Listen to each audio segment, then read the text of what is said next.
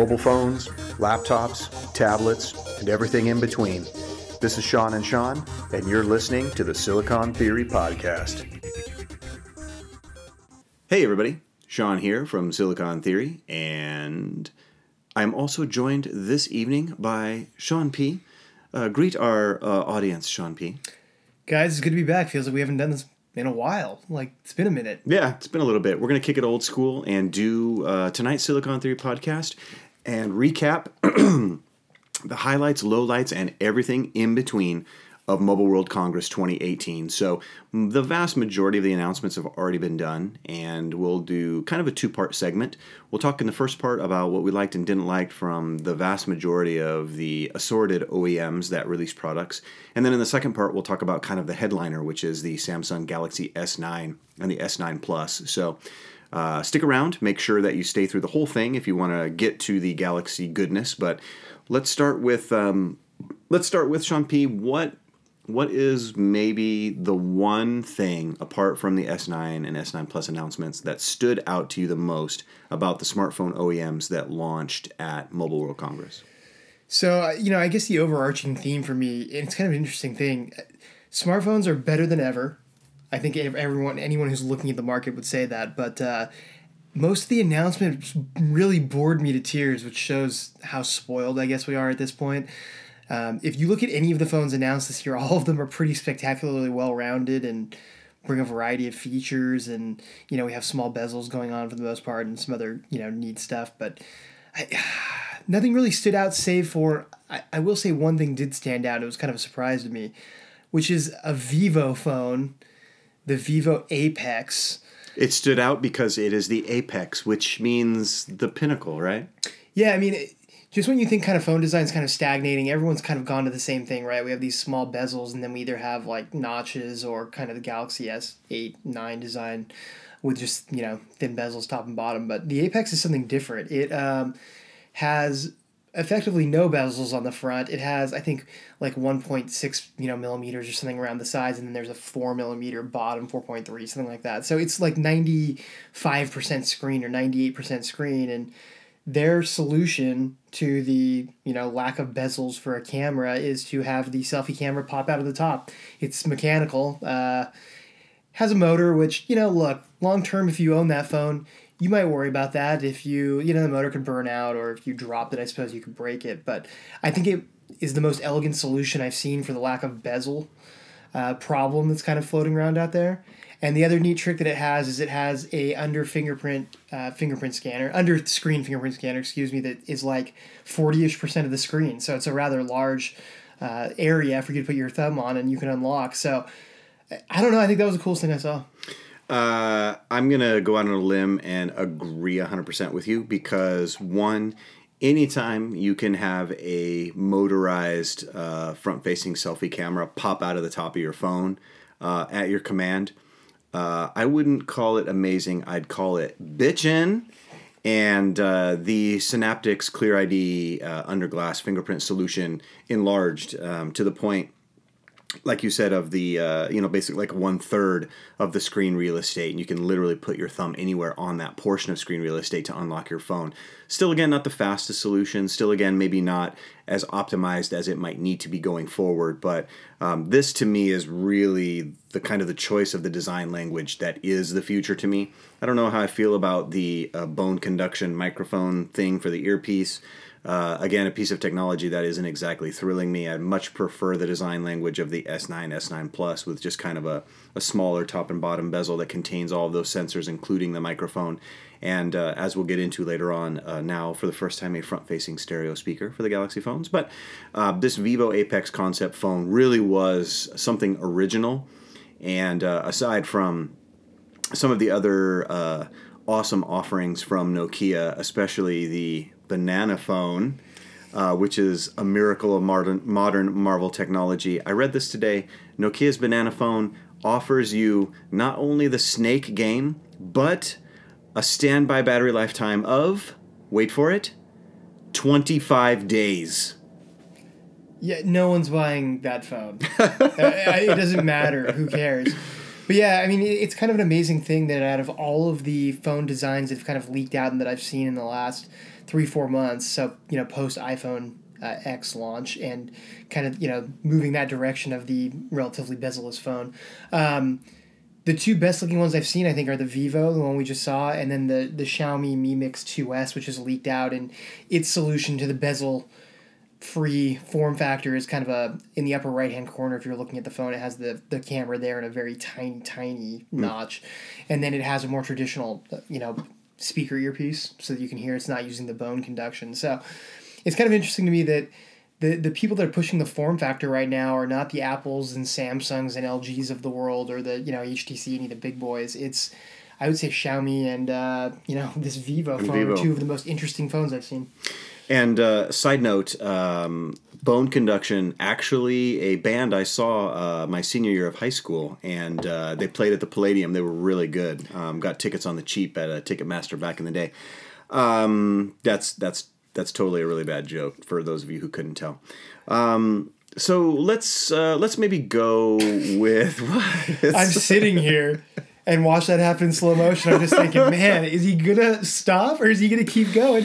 And you ran with it. Yeah, I think you took it to the end. The moral of the story is if you're gonna go with a bad joke, take it to its logical conclusion, and then good times like a bone conduction joke, and then jump off the car like you're in a Fast and Furious movie. Sorry, audience, about that. I digress. Let's talk about Nokia. Let's talk about some of the HMD phones labeled under the Nokia brand, and there was some interesting stuff there for me. They did some new things this year, banana phone aside, which I don't know if anybody's clamoring for a remake of the phone from 1996, The Matrix? This is from The Matrix, so it's like 99, I think. Okay. Yeah, 99. Yeah, I don't know if anybody's really clamoring to bring that technology, bring 20-year-old phones back, but Nokia did some really interesting stuff with some phones. What did we get from Nokia? We got some cool stuff. So I guess maybe the first major thing about all of the Nokia phones is they are now an official Android One shop. Android One. So what that means for those of you out there is these phones are effectively just running stock Android. It sounds like it's running stock Android with like Nokia's own phone app, more or less, but it means you're guaranteed updates for 2 years and security updates for 3 years. Very much like a Pixel phone experience. Yeah, and Nokia has had a pretty good track record of late of updating their phones. So for those people that are kind of looking for maybe a spiritual successor to the Nexus series that's kind of, lower price devices that are running stock Android, this may be kind of the ticket. So they announced a few phones. They announced the Nokia One, which is kind of their bottom of the line phone, and it's running Android Oreo Go edition. So for those of you that may not be aware, this is kind of a version of Android that is geared towards lower spec devices. It's designed to run with devices that have lower RAM, for instance, or lower spec processors and still be smooth. So this phone, it doesn't have a whole lot going on. It's 1 gig of RAM and 8 gig of storage. So it reminds me of a smartphone phone, many moons ago, but it's also $85. So, we're getting to the point where that's a pretty, for the money, you're getting a full-featured Android phone for whatever that's worth, and it's $85. So that's hella cheap for what essentially is now, as you said, a stock Android phone with Nokia hardware, which isn't. Nokia has made some really interesting decisions in the past. Namely when Microsoft bought them and then sold them off again, and HMD now is manufacturing these phones under the Nokia brand. There's been some devices that have some really interesting design language to them, but by and large, they haven't actually been sold here in the United States, so it's only the overseas markets that have been seeing them. Now there is, I hear tell, that a Nokia phone might actually make its way to U.S. shores, so there's some really cool stuff there if you are a stock Android enthusiast. We'd have to wait and see and get our hands on one and do a full review to see how well it performs in comparison with some of the other flagships. But, could be good, could maybe just be a cheap Android phone. The verdict was kind of out. I was talking to Sean Pete earlier today, and one of the chaps over at Android Police said that might be better than you think, but there was still some bugs and glitchiness, especially in things like the stock Gmail app, which wasn't super exciting to hear because those apps in particular should be optimized for both the Android One and the Android Go program. So Jury's still out, but could be interesting. At least it's something new. Yeah, whatever, man. Google apps are usually not optimized anyway. Open up the Play Store on even an S835 Plus phone, and you can watch it drop frames like crazy. So there may be some work there. So what else did Nokia show? They announced the Nokia 6 2018 edition. This has a 5.5-inch IPS LCD. It's an update to the phone from last year. I really like the design of this phone. It's got a really smooth... I don't really know how to describe it. It looks like it's an aluminum back, and then it has the anodized aluminum frame that looks a little bit like the iPhone 4, actually, only thinner and taller. But it's a good-looking phone, and it's running a Snapdragon 630, so it's kind of a mid-range device. But...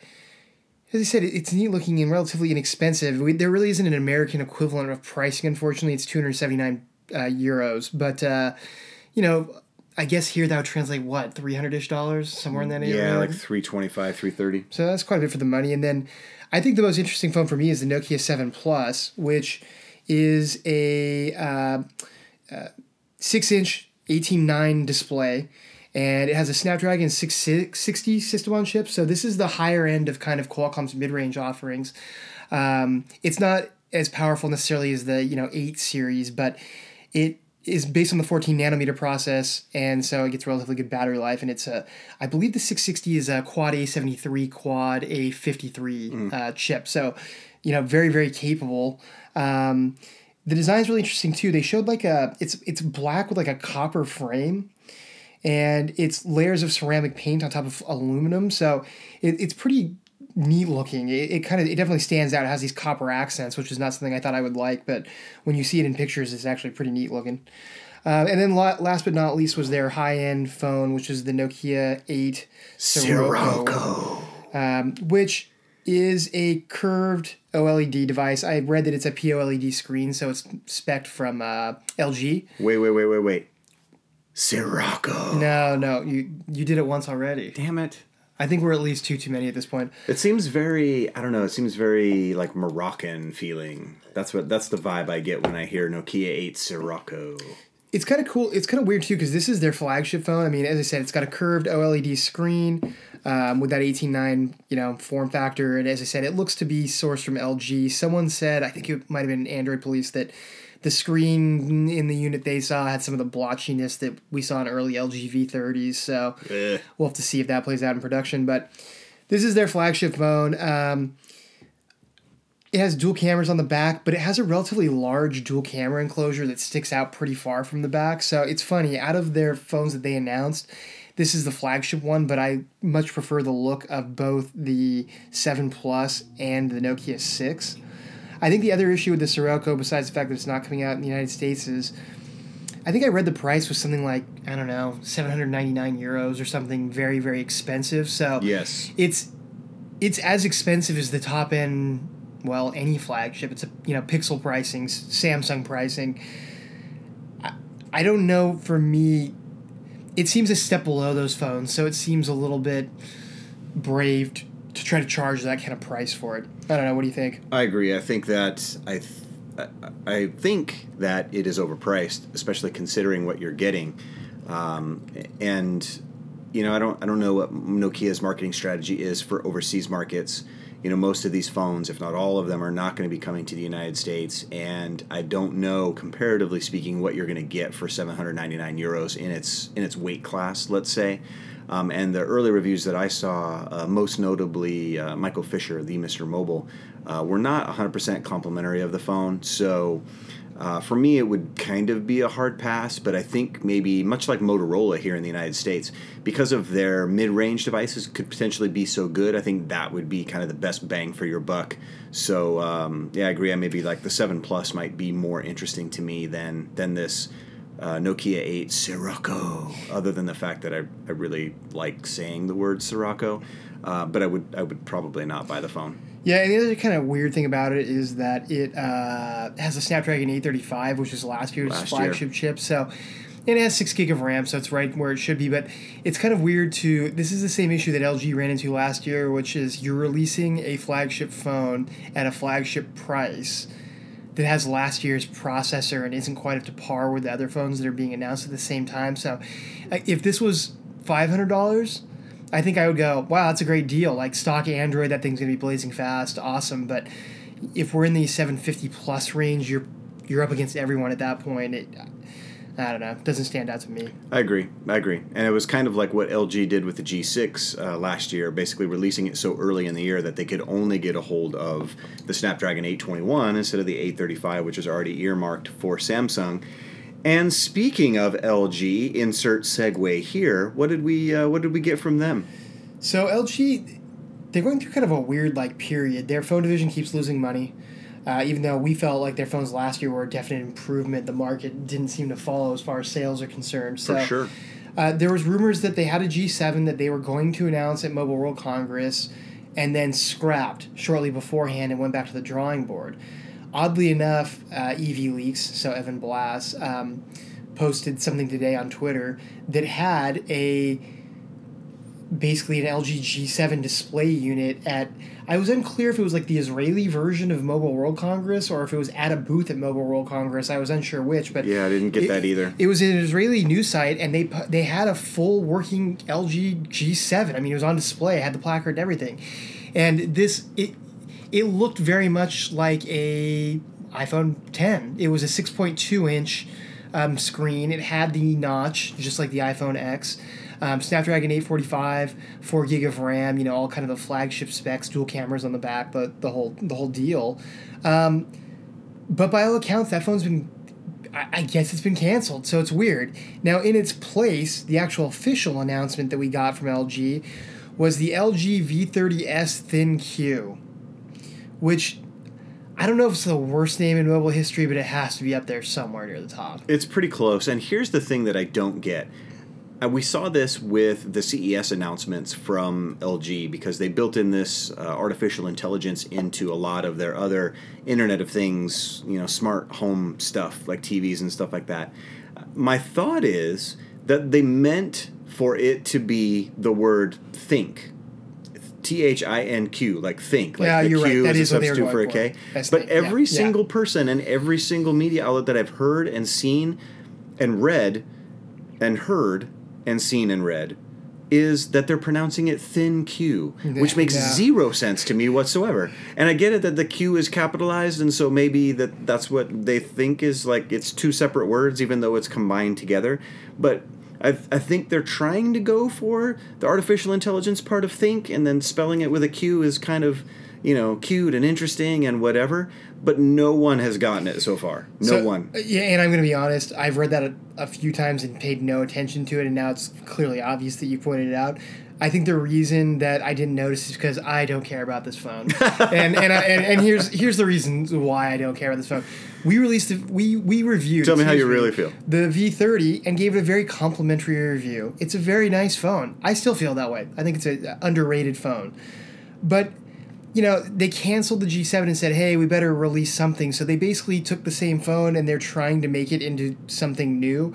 And it's not. I mean, they're offering 2 more gig of RAM, which was something they were already offering overseas. So it went from 4 to 6. They're offering up to 265 gigabytes of storage. It's basically 128, 256 instead of 64, 128. And then they're offering it in colors that were kind of available overseas, but they never released here to begin with. And then this whole AI component, which I read, some editorial today of everyone's talking about their AI, and this is just a bunch of crap to me. This is the same Snapdragon 835 we had before. Maybe they actually have some machine learning. Apparently it helps it with lower light pictures or whatever. The only person so far that I've seen use any kind of machine learning to any meaningful extent in a phone is Google with their camera app. Everyone else, this is just a buzzword where it's not doing anything so far as I can tell. So to me, LG said, we got to release something. We're going to do a mild update and then release this new version and try to make people care. But they already didn't care about the V30 as evidenced by the sales. I don't know anyone that cares about this phone, and they're still pricing it at the high end of the spectrum when newer devices with better specs and better kind of everything are being released. So whatever, big shrug.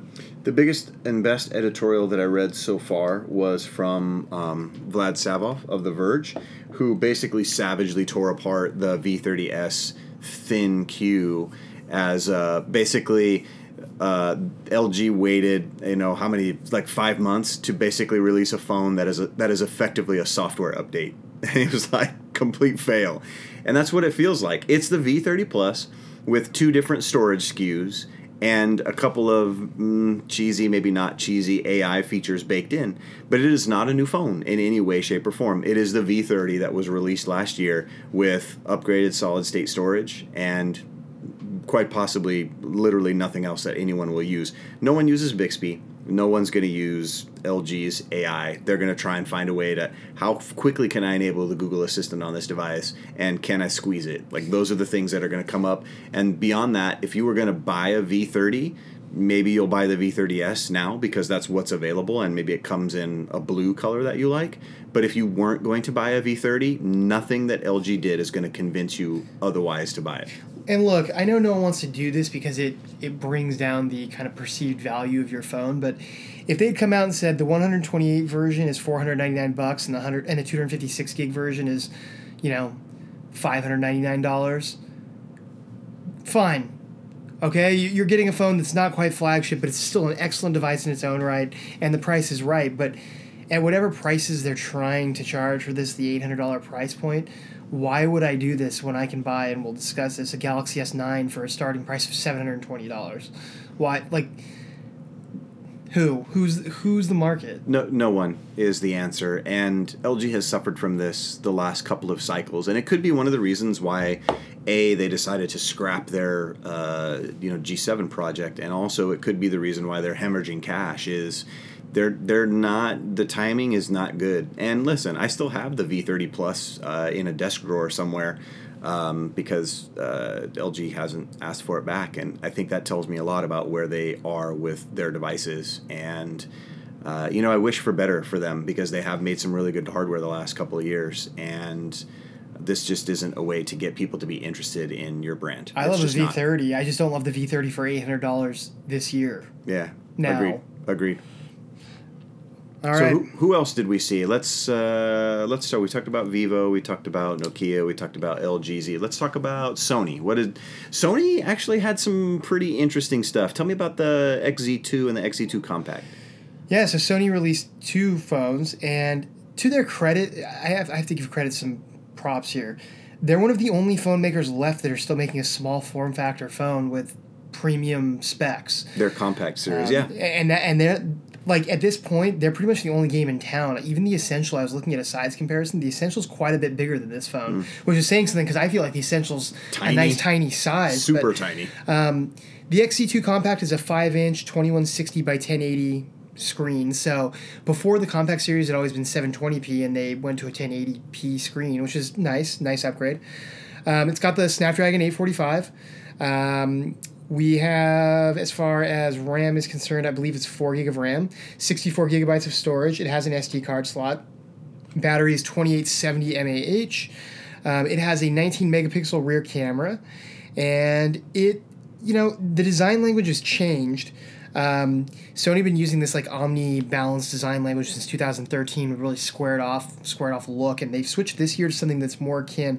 When I first saw the pictures of the phone, it reminds me a little bit of the U11. I would say an HTC design in some ways. So it still has more bezels than other contemporaries. It's 76% screen to body ratio, so it's more akin to like a Pixel 2 XL.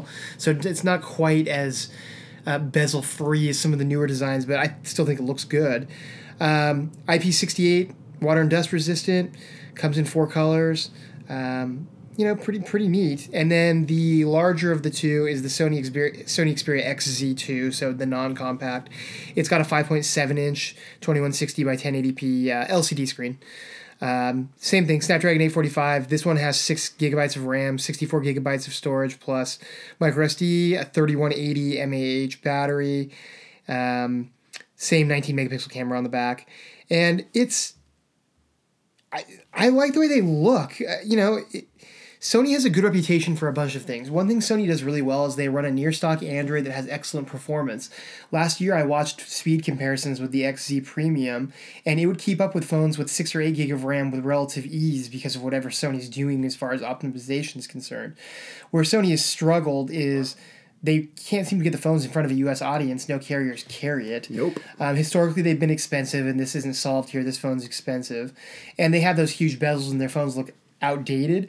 I would say this addresses most of those issues. I like the design. I will say these phones are on the thicker side. The compact is 12 millimeters thick, and the XE2 main one is 11 millimeters thick, which that's like taking it back. We haven't had phones that thick in a few generations. Now, again, I mean, we're talking millimeters here, so maybe in hand it won't be that big of a deal, but compared to some of their Svelter contemporaries, it's odd that they're that thick despite having batteries that are a relatively normal size. I still want to get one in hand, though, because I like what they did overall. I don't know. The phones look nice to me, but it's going to be the same problem. Unless they can get them on carriers or really get them released in the United States, no one's buying $800 unlocked phones from Amazon. No, they're not. And I'm actually really disappointed that Sony finally made a change from their Omni box design to something that actually looks good. Because if they had released a very similar phone, I would have been able to use my Sony has done it again joke, which I'm not going to be able to use now. So, as I said, very disappointed I can't use that. I like these Sony phones. I do. Other than the fact that the fingerprint scanner is like dead center of the back, which is in a really awkward and weird place for me. Because the camera module is kind of low. Like it's kind of in a weird and awkward place. I guess I'm used to the Pixels configuration where it's a little bit higher up on the back and the cameras in the original Pixel is horizontally and in the new Pixel for that matter, the camera's horizontally aligned. So anytime that a stack with camera and flash is vertically aligned, you're going to lose a little bit of that space, especially if it's centered and not off-center like the iPhone X, for example.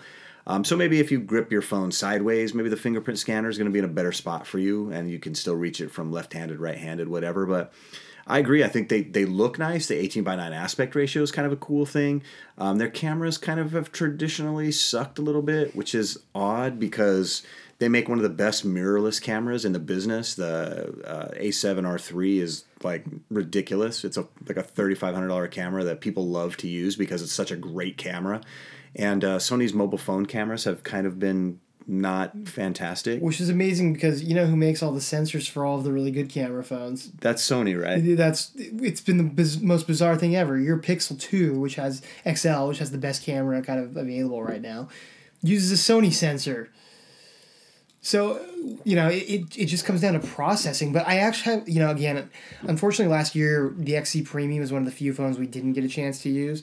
But I had heard that the camera was a massive improvement and was kind of in that not quite top tier, but just underneath and definitely in the mostly good enough except for an extreme low light condition area. So that would be good for Sony. I think they've gotten a lot better. I don't know. I like what I saw Kellen on Droid Life. I think it was Kellen wrote an editorial. I'm like, oh yeah, I really like the new design. And in the comments, all the readers were like, yeah, we don't. We think it looks like shit. So I felt bad for him. He got ambushed. Kellen, I'm actually on your side. I think these phones look a lot better. I agree. I think they are definitely an improvement.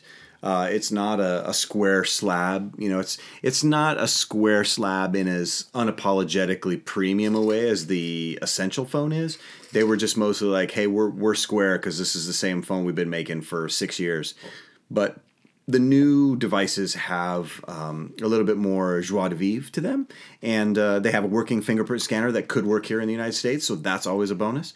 And I guess we'll have to wait and see. I don't know if we're going to get an opportunity to review a Sony phone, but sure would love to. I'll say that. I would love to get my hands on one too. This is the first Sony phone that I've been like, wow, that's really nice in quite some time. So, yeah, not bad.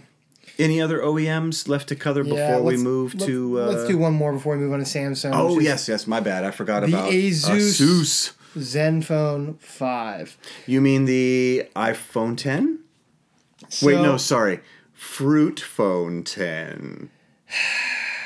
So, Droid Life, again, I think this is a shout out to Kellen, wrote an editorial today of like, if I want an iPhone X, I'll just freaking buy an iPhone X. But otherwise, why are we all copying the ugly design choice that Apple went with? And I'm kind of with them on this one.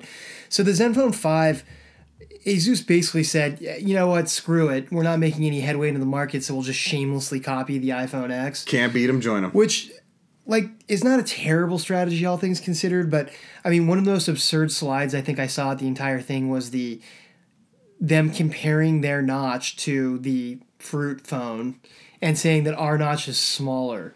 I mean, This actually happened in a presentation at the ASUS portion of MWC. They had a slide up in front of media and other press saying, we are comparing our phone to, and I quote, Fruit Phone X. It's like reverse penis envy, too, of like, oh, mine's smaller than yours. It's like, come on. Is this actually happening right now? And it did actually happen. Now, beyond the actual shameless, steal of the look, the phone itself is fairly interesting. It's a 19:9 aspect ratio, and it has a 6.2-inch LCD, 2246 by 1080, which is an interesting resolution.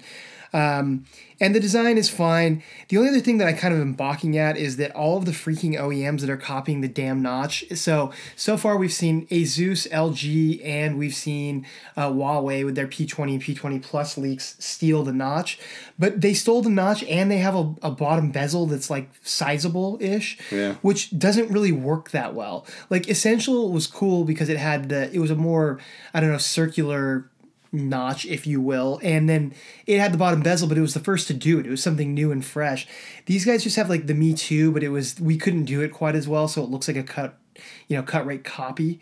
But the prices, I will say this: there's the Zenfone 5, which I don't care about because it's like the little poverty one, but there's the Zenfone 5Z, which has a Snapdragon 845 and 64 gig of storage, and I think it has 8 gigabytes of RAM and up to 256 gig of storage if you want it. Dang. And you can get it for as low as $499. So what I will say is this.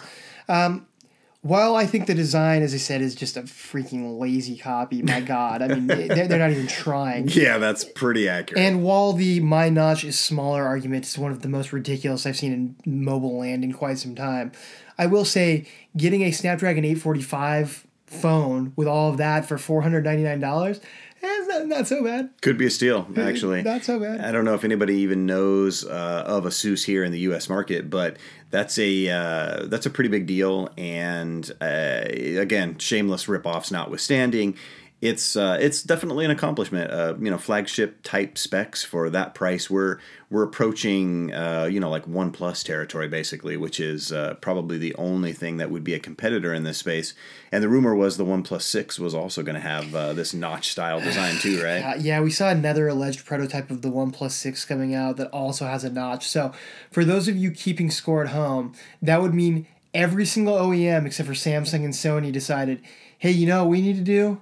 We need to put a notch in our phone now. We need to burn in the fires of Gehenna, you mean? Because this is a hideous design choice? Yeah, but like, man, when Vivo and Xiaomi are making the phones where I go, hey, those are really like neat looking designs, and everyone else is busy building a widow's peak into their phone, I don't know. I'm out. I'm outro. I think that basically sums up this segment. I think I'm out. Yep, I agree. Here will endeth part 1 of the Mobile World Congress recap. Stay tuned for part 2, where we will discuss the Samsung Galaxy S9 and S9 Plus announcements more in depth. But thanks for listening, and we will talk tech soon. And we are in part 2 of the Mobile World Congress 2018 recap show. This part 2 segment will be entirely about the Samsung Galaxy S9 and S9 Plus announcement. Let's run down the specs really quick, and then we'll talk a little bit about what we like and what we don't like, and how we think Samsung did with their latest first half of the year flagship devices. So let's talk specs, Sean. What did we get with the S9 and S9 Plus? So these phones were two of the most leaked phones in recent memory. I think between EV Leaks and some other people, we basically saw everything you could possibly want to know about the phone well before it released. But what we have are two phones that are very similar to kind of what we had last year. So the Galaxy S9 is a 5.8-inch QHD 2960 by 1440p screen. It has 4 gigabytes of RAM like last year. It has a single camera, which is 12 megapixel, but Samsung's done something interesting this year on the camera. It has a mechanically variable aperture, so it can switch from 1.5 to 2.4. This is a first in smartphones, although I did read somewhere that Nokia, apparently a million years ago, and some flip phone did this. I think I read that too, actually. Yeah, so the aperture switch is kind of an interesting thing because in theory, in low light, it should be able to give you better low light performance while also maintaining better performance in better light just by switching this aperture, which it does automatically. As far as other specs are concerned, we have a 64 gigabytes of memory and a micro SD card slot. It has a 3000 mAh battery. The processor is either a Snapdragon 845 or an Exynos 9810, depending on the region. They moved the fingerprint scanner underneath the camera this time. Thank you, Lord. Which was probably the biggest complaint by everyone about the design last year.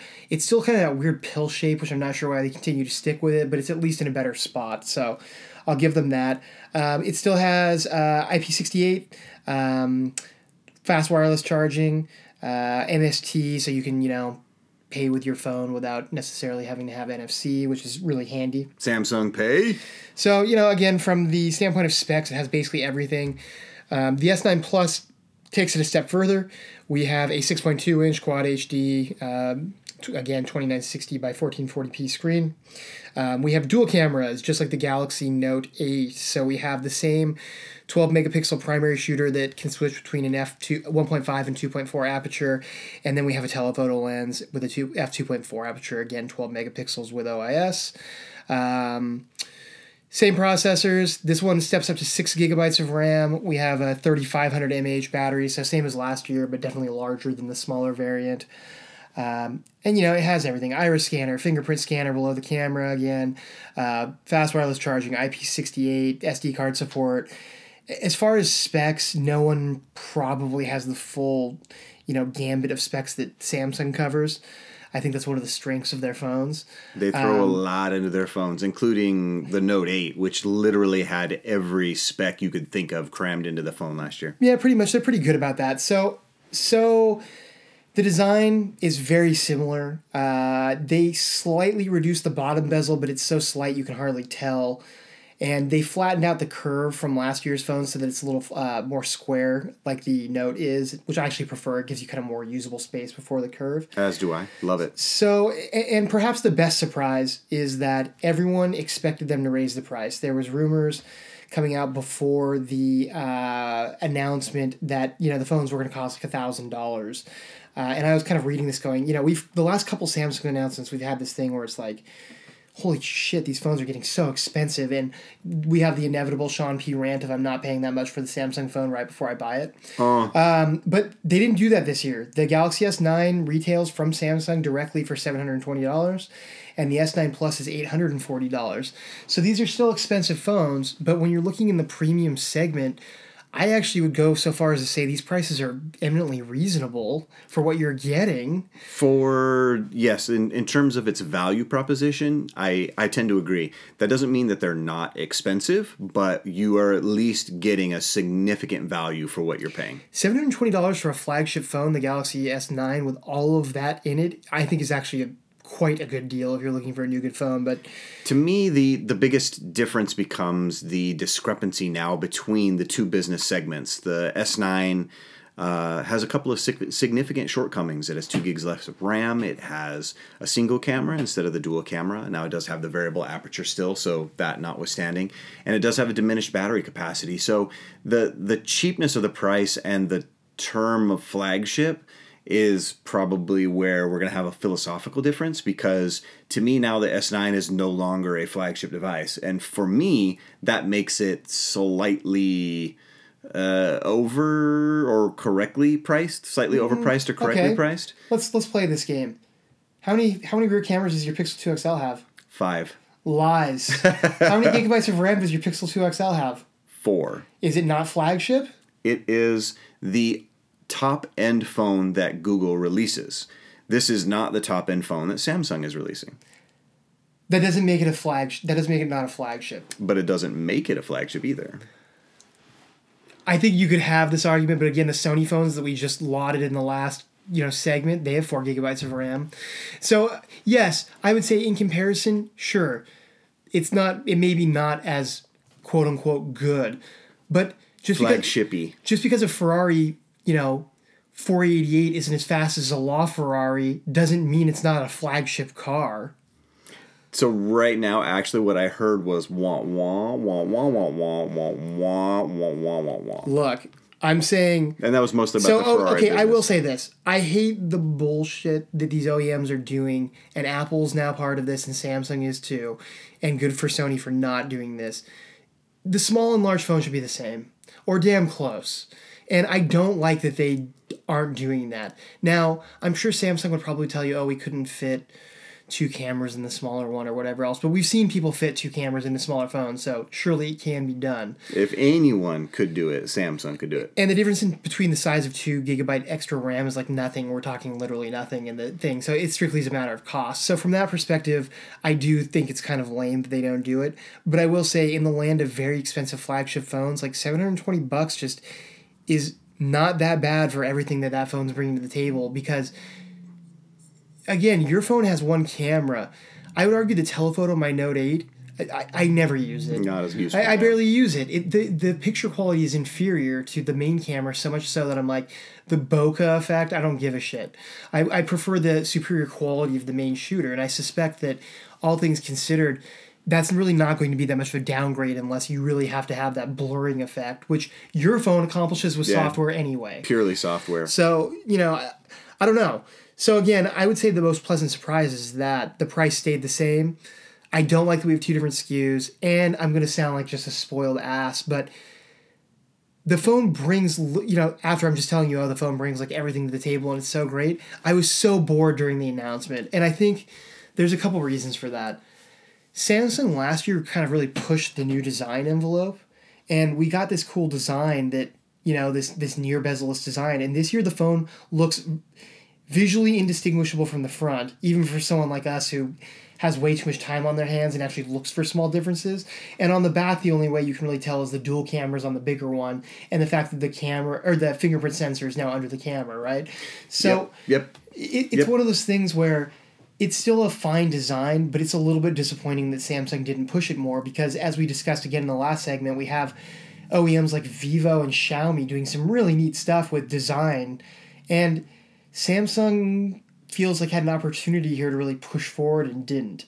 Now, Ruddick wrote an editorial basically saying the same thing. I'm bored of tears out of this phone. They played it safe, and they did it on purpose because they sell infinitely more units than anyone else. And for anyone shopping, these phones are going to be right near the top of the Android list because, again, they don't do anything poorly. But his kind of conjecture is they have something big coming. Whether that means the Note 9 will be a kind of a redesign, or it means the rumored Galaxy X foldable phone will be their next big thing, I don't know. But I just have to say, there really isn't anything compelling. Last year when these phones were announced, I remember driving out to Best Buy like day one because I wanted to see them in person. This year was like, yeah, I'll see them eventually because I've seen it. I owned a Galaxy S8 Plus. I own a Note 8. They're not different enough to be anything exciting. So they're going to sell more than anyone else. I think Samsung still is making the most well-rounded phones on the planet right now. And I think not raising the price is great. So they did a lot of great things, but I'm still bored. And I agree on a lot of points. I think that you could say for sure that the S9 is a good value proposition for what you're receiving for it, flagship or not flagship notwithstanding. And I think that there is a certain right for some consumers to expect a little bit more from Samsung. So we went from an era of the Galaxy S5, which was really awkward and weird and the last dead step of Samsung in a specific direction, to the S6 and the S6 Edge, which moved their design language forward quite a bit. And then they iterated on that and kind of perfected that version of the design in the S7 and the S7 Plus, which were superb phones and gave you an option between kind of a flat display and then this new curved display. And then the S8 moved that even further by making both of them the curved edge displays, but then really moving to that 18:9 aspect ratio, getting rid of the capacitive home button at the bottom, and really shaking things up again. So we went through, from the 5 to the 6 to 6 to the 7 and 7 to the 8, basically 3 consecutive significant design language changes. And then to get the S9 and the S9 Plus, which are really the kind of the S variant of an Apple iPhone product, is a little disappointing. It's somewhat disappointing. I'm not going to lie. I'm right there with you. But it's like a weird thing. I'm disappointed, but in the same breath, if someone asked me what Android phone should I buy, I would recommend Galaxy it like phone. 9 out of 10 times. So it's one of those weird things where it's like, you know, again, what a spoiled pain in the ass I am. Also, another thing of note, and I just want to throw this out there for anyone that's listening. The price we quoted from Samsung, which was unlocked, is the Galaxy S9 is $720, the S9 Plus is $840. T-Mobile has matched those prices; they're the same. All the other OEMs, because they're a bunch of soulless pricks, have all raised the price varying amounts. So we have AT&T, which is at $790, $915. We have Sprint, which is at $792 and $912, which is super rich because Sprint's network is made of cans and string, and they have no right to charge anyone a cent more than what Samsung is. They should actually be offering the phones cheaper than what Samsung's offering them. If you could get the S9 for $699 and the S9 Plus for $799, they'd be doing good. Unreal. And then Verizon, who there's a special place in hell for because they're a bunch of soulless devils, harpies. soulless devils. The S9 starts at $800, so markup of $80, and the S9 Plus is $930, which Installing all that bloatware on your phone ain't cheap. They got to pay somebody to do is it. $90 up. So if you can, don't buy it from these freaking retailers. Buy it direct from Samsung. Or I think even Best Buy probably has it at the lower price. You can, I think, even finance through Samsung. So even if you're one of those people that wants to pay it in payments, they give you the option to do it. Don't buy from AT&T, Sprint, or Verizon. It's bullshit what they're doing. They're overcharging you, and they're corporate hacks. They totally are. I agree. And I think kind of to circle back on the Samsung wagon, I think we're at a point now where Samsung has kind of become the de facto Apple OEM for Android devices. Like they're in a space where they do have probably some significant design language changes coming. They knew that they couldn't get the Clear ID thing from Synaptics in time because the S9 was probably already in production or pre-production at the very least. It may come out in the Note 9. We'll have to wait and see. But they really couldn't do much because they're waiting for this developmental cycle to get to a point where they can incorporate more of this new technology. And so they're basically like, yeah, here's our S9 and S9 Plus. They look a lot like last year. We heard you. We moved the freaking fingerprint scanners. Get off our back about it. And here's some crazy stuff with the camera. And 2 different sizes. And there's some, design element changes there. But yeah, here's your phones. Thanks very much. Give us your money. Have a nice day. And that's kind of how Apple had done it with the iPhone 8 and the iPhone 10. Like, hey, here's our great new cool technology, which from Samsung will be coming out later on in the year. And here's the 8 and 8 Plus, and they look identical to the 6 and 6 Plus from 4 years ago. And that's kind of where Samsung to me is at. They're at a point where they think they can release an iterative update to the phone with, relatively enough upgrades to make it worth upgrading, so to speak. But I think that them not really raising the price substantially, if at all, actually, I think, because didn't we talk about like $10? I think it's actually like less in some cases. So, and I agree. This is the best Android phone out overall as far as right this minute in time. And I would recommend it to everyone. So, I mean, it's, again, one of those weird things where it's like, it's great, but I know what you mean. It's hard not to be disappointed, and I'm going to delve into complete nerd territory here, so indulge me. One of the things that I was most looking forward to is Samsung has developed their own chip, the Exynos 9810. Over the last few years, Apple has skull-thumped Qualcomm in CPU power because they've moved to, and this gets into real technical terms, but CPUs that have wider instruction sets. So that's why you see the single core scores for iPhones are like 4,000, whereas Android phones have hovered between 1,800 and we're up to I think like 2,600 with the Snapdragon 845. But there was a large gap in performance there, and Samsung this time with the Exynos created an ultra-wide chip. They actually moved to something way more akin to the architecture that Apple does. And I was really excited to see what they were going to do with that because we have 4 of those big cores and then we had 4 small cores. And, power consumption concerns aside, like it should be amazing as far as performance is concerned. And we saw Geekbench results that leaked out, as I just alluded to earlier. The Snapdragon 845 and single core is like 2,600, and the Exynos was more around 3,600 to 3,700. So closer to Apple and about 50% better than Qualcomm. Real computational power. Yeah, so I was really going, wow, this could be something where Samsung really can differentiate themselves. But Andreef is his username. He works for Nantec. I think it's Andre F is his actual name, and he's kind of the de facto expert on this. Did some preliminary testing, and it was disappointing to say the least. In Geekbench, the scores are still way above the Snapdragon 845, but when he started doing web tests and some other things, the chip was literally struggling to keep up with the Exynos 8895 from last year, which makes no sense. I mean, architecturally, this is a quantum leap forward, and there's really no reason that that should be the case. The conjecture is they just have used a really conservative scheduler, so it's only using the low power cores for some of those tests. Mm-hmm. But what's the point of building? Again, it would be like having a Ferrari, like I said in the last segment, and then putting a speed limiter on it of 65 miles an hour. Yeah. It's like there's no real point in doing that. So it was pre-production software, and we'll see if maybe they fix this before production. There's some speculation that there was no way to equalize performance between the two architectures. Usually the Snapdragon and the Exynos have been a little bit closer in recent generations, but there's some conjecture they were far enough apart that they had to really, for lack of a better term, retard the performance on the 9810 in order to make them relatively equivalent.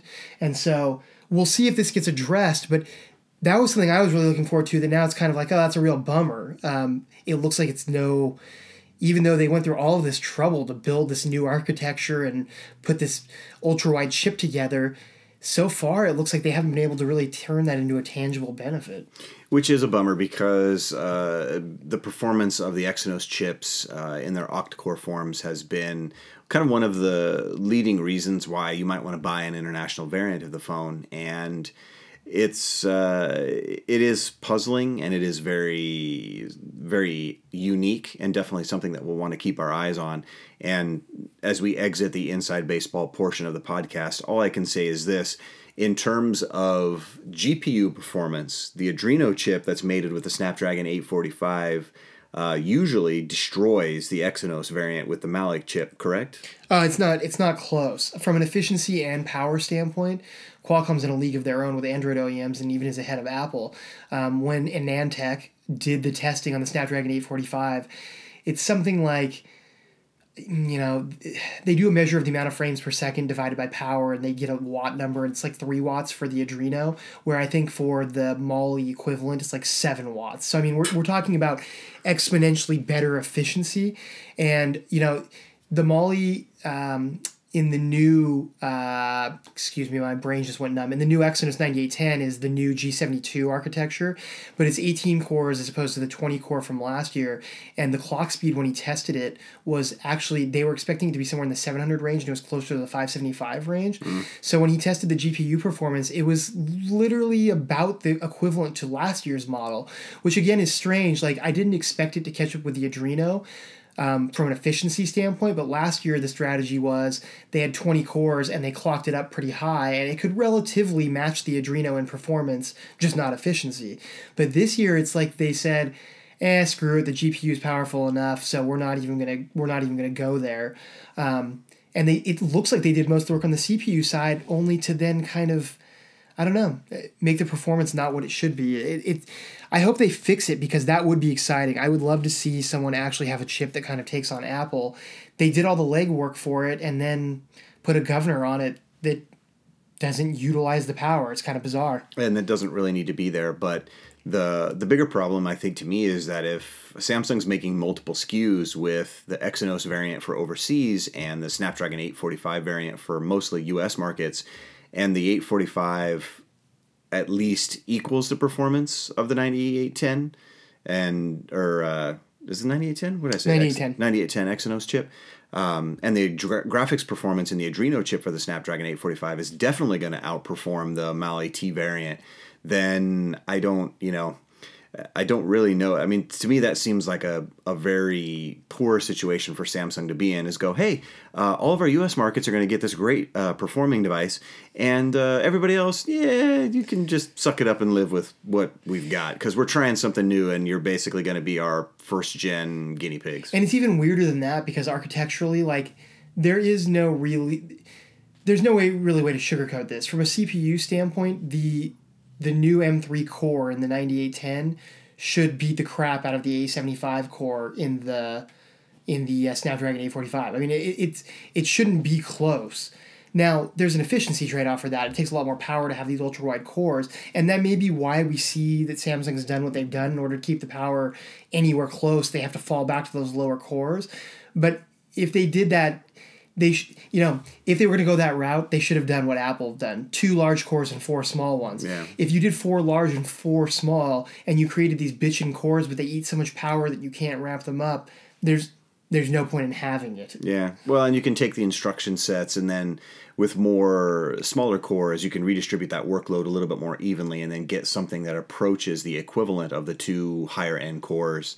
And you might be able to find a nice balance between processing power and power efficiency. But puzzling to say the least what Samsung has done. And I wanted to make so what you're saying is that for battery performance, they decided to throttle their phones, but they weren't going to tell anybody about it? Well, I don't think it's not that they're even going to tell anybody about it. If you're an end user...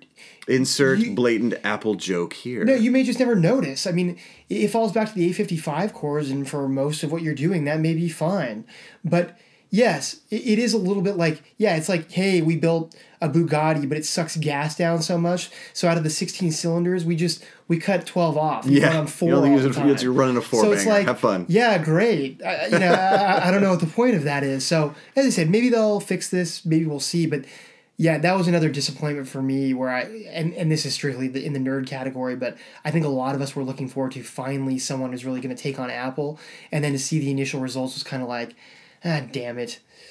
And I think that to kind of circle back to the pricing point, I think for me the biggest admission on Samsung's part that they know that this isn't exactly what they want it to be is they didn't raise the price. Because I absolutely believe that if they thought they were thumping out a superior product, as they have done basically every year since the beginning of the Galaxy S line, that they would raise the prices on it. And they didn't. No, I totally agree. I don't think for 1 second. Apple's selling phones at $1,000.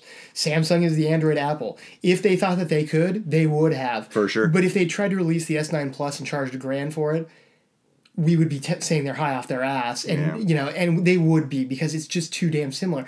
You would see the S8 Plus next to it and go, I ain't paying that. And you'd be smart. So I think their strategy is sound. And as I said, they make great phones. They're super well-rounded. There really isn't a whole lot to complain about. They're checking all of the boxes. I even think it's a good value at this point. But it's just one of those things where I can't help but feel a little bit bored. And I hope they do something more daring with the Note 9, or they do release the Galaxy S foldable phone something this year, just so we have something different. I just want to see something different from them. And I think we will. I mean, I think, like we said, even with our approach to how Samsung innovates, because they've been constantly pushing the envelope, throwing everything under the sun into their phones, trying to squeeze as much battery into their devices, even if it meant that they ultimately might explode and they might have to recall them. They've been on really the bleeding edge of the technology, and this year they're not. And so, much like we criticize Apple for, they are receiving that same kind of criticism in an ironic kind of way. I'm still going to disagree with you. They are. Newest processor. Screen that just, again, is the DisplayMate best screen that's built. Yawn emoji. Their camera is this new dual aperture, which no one's ever done before, and they already make really good cameras. Wireless charging, IP68, everything that they do, they still are ahead. The only area that they're not ahead is the form factor is very similar. So I would say they're still on the bleeding edge. It's just, as with everything else, it's slowed down a lot. And the fact that it looks the same diminishes a lot of things. If you make a new generation of car, and everything under the hood is brand new, interior is awesome, but it looks the same on the outside, there's just a human thing where you go, I'm bored. Yeah. And that's kind of what I feel like we're running into. It's not that they're not bleeding edge. They're still ahead of their contemporaries in the overall picture of what they're providing. It just looks the same. I think that we're going to find that there are a lot of phones that have the Snapdragon 845 this year. We're going to find a lot of phones that have IP68, that are going to have a lot of these things. Now, you might have a point with the camera. Like, I think the variable aperture thing could be a gimmick, or it could be really awesome. And that's something where they've innovated, but it's something so small that it isn't going to wow and impress, I think, a lot of people. Kind of like you've said, the form factor is the same so much that even though some of the technologies may be new, they're not necessarily bleeding edge in terms of different from what they've done before.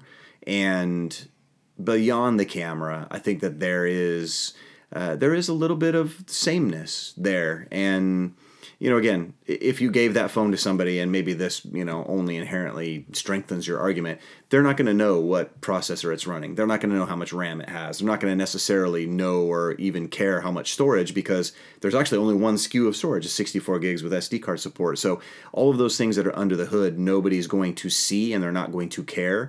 And unless they bought the S8, they're not going to know that the S9's fingerprint scanner has been moved, even though it still looks like a bean.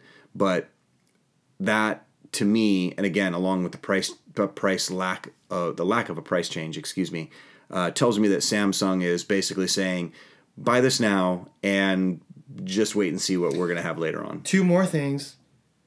It now has stereo speakers. This is true. Stereo speakers. And one of which is actually front-facing. And you know what else it still has? A headphone jack. A mother effing headphone jack. Sony, everyone's pulling the headphone jack up. No one has it left. Samsung's hanging tough. You know what I do have, though? What? I've got a bitchin' dongle. Hey-o. I didn't even mean for that to be a joke, and it came out that way.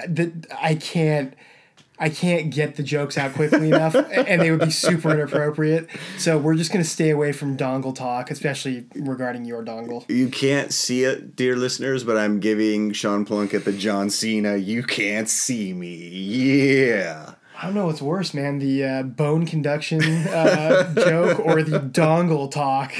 I'm on fire tonight. I'm on fire like the 07, people. Boy, all right. Good times. What final thoughts do we have about the S9, or have we covered it all? I think we covered it all. Samsung, make no mistake, they're going to sell a metric shit ton of these phones everywhere. They're going to outsell any other Android phone by a margin that's not even funny, but they're not even playing against Android phones anymore. They're playing against Apple. And I don't see how this phone necessarily moves that needle as far as, wow, they're bringing something to the table that's going to move Apple people over or really pick up market share. But they're still making the most well-rounded Android product on the market, in my opinion. I think the price is actually reasonable that it didn't go up. But I hope they do something a lot more interesting for the Note 9, because if the Note 9 looks as similar to the Note 8 as the Galaxy S9 does to the Galaxy S8... You're still going to buy it? Oh, of course. But you won't like it as much. I'll complain, but I'll probably buy one. But it's just kind of like, it would be disappointing. Very disappointing. And I think my final thought is that for the first time in a long time, I actually have fielded questions from Apple users, some of them longtime Apple users, asking me what I think about the Galaxy S9 and S9 Plus. And that's something that hasn't happened in quite a while, actually.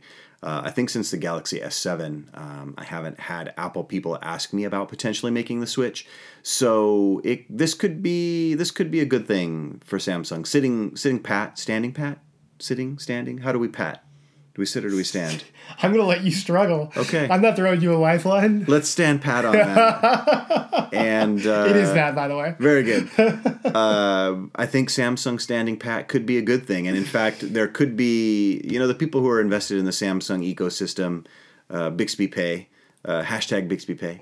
Freaking Bixby. Buddy. They still did leave the Bixby button, which is really like, Sean and I had a text exchange where we were talking about digital assistants, and it's like, hey, you know what digital assistant's best? The freaking Google one. Yeah. Like, why are these companies... Don't make your own. Just don't. Just stop. Just don't do it. Stop LG and stop Bixby. I think I saw a tweet from Marcus Brownlee, the MKBHD gentleman, and he said something to the effect of, yes, I do love the Galaxy S9 Plus, and yes, I have accidentally pressed the Bixby button 376 times today. Which, okay, as a Note 8 owner, I've never pushed it inadvertently. Maybe once or something like that. So I don't know what the hell he's doing. Of course, he does have hands that are the size of a small state. Yes. But New Jersey. It has no reason to exist. I will say that. But so maybe Samsung's on to something. We will have to wait and see. They will, of course, be releasing sales figures, and we will be all over that. We're definitely going to have some hands-on time as we get these devices into big box retail stores. So make sure you are following us on social. We are at Silicon Theory on Facebook, Instagram, and the Twitters. We will have pictures there and our commentary. We will probably have some additional video footage as well. So make sure you're subscribed to the channel. Head on over to youtube.com/C/Silicon Theory. As a shameless plug, I also shot a short video not too long ago about the Peak Design Everyday Backpack, which I have used now for a couple months and love. So check that video out and leave us a thumbs up there. All of our content as well you can also find over at silicontheory.com. That's the mothership, that's the home site. So bookmark it, check it frequently, and thanks again for listening. And as we sign off, I will say we will talk again about tech soon. #dongle. Good night, everybody.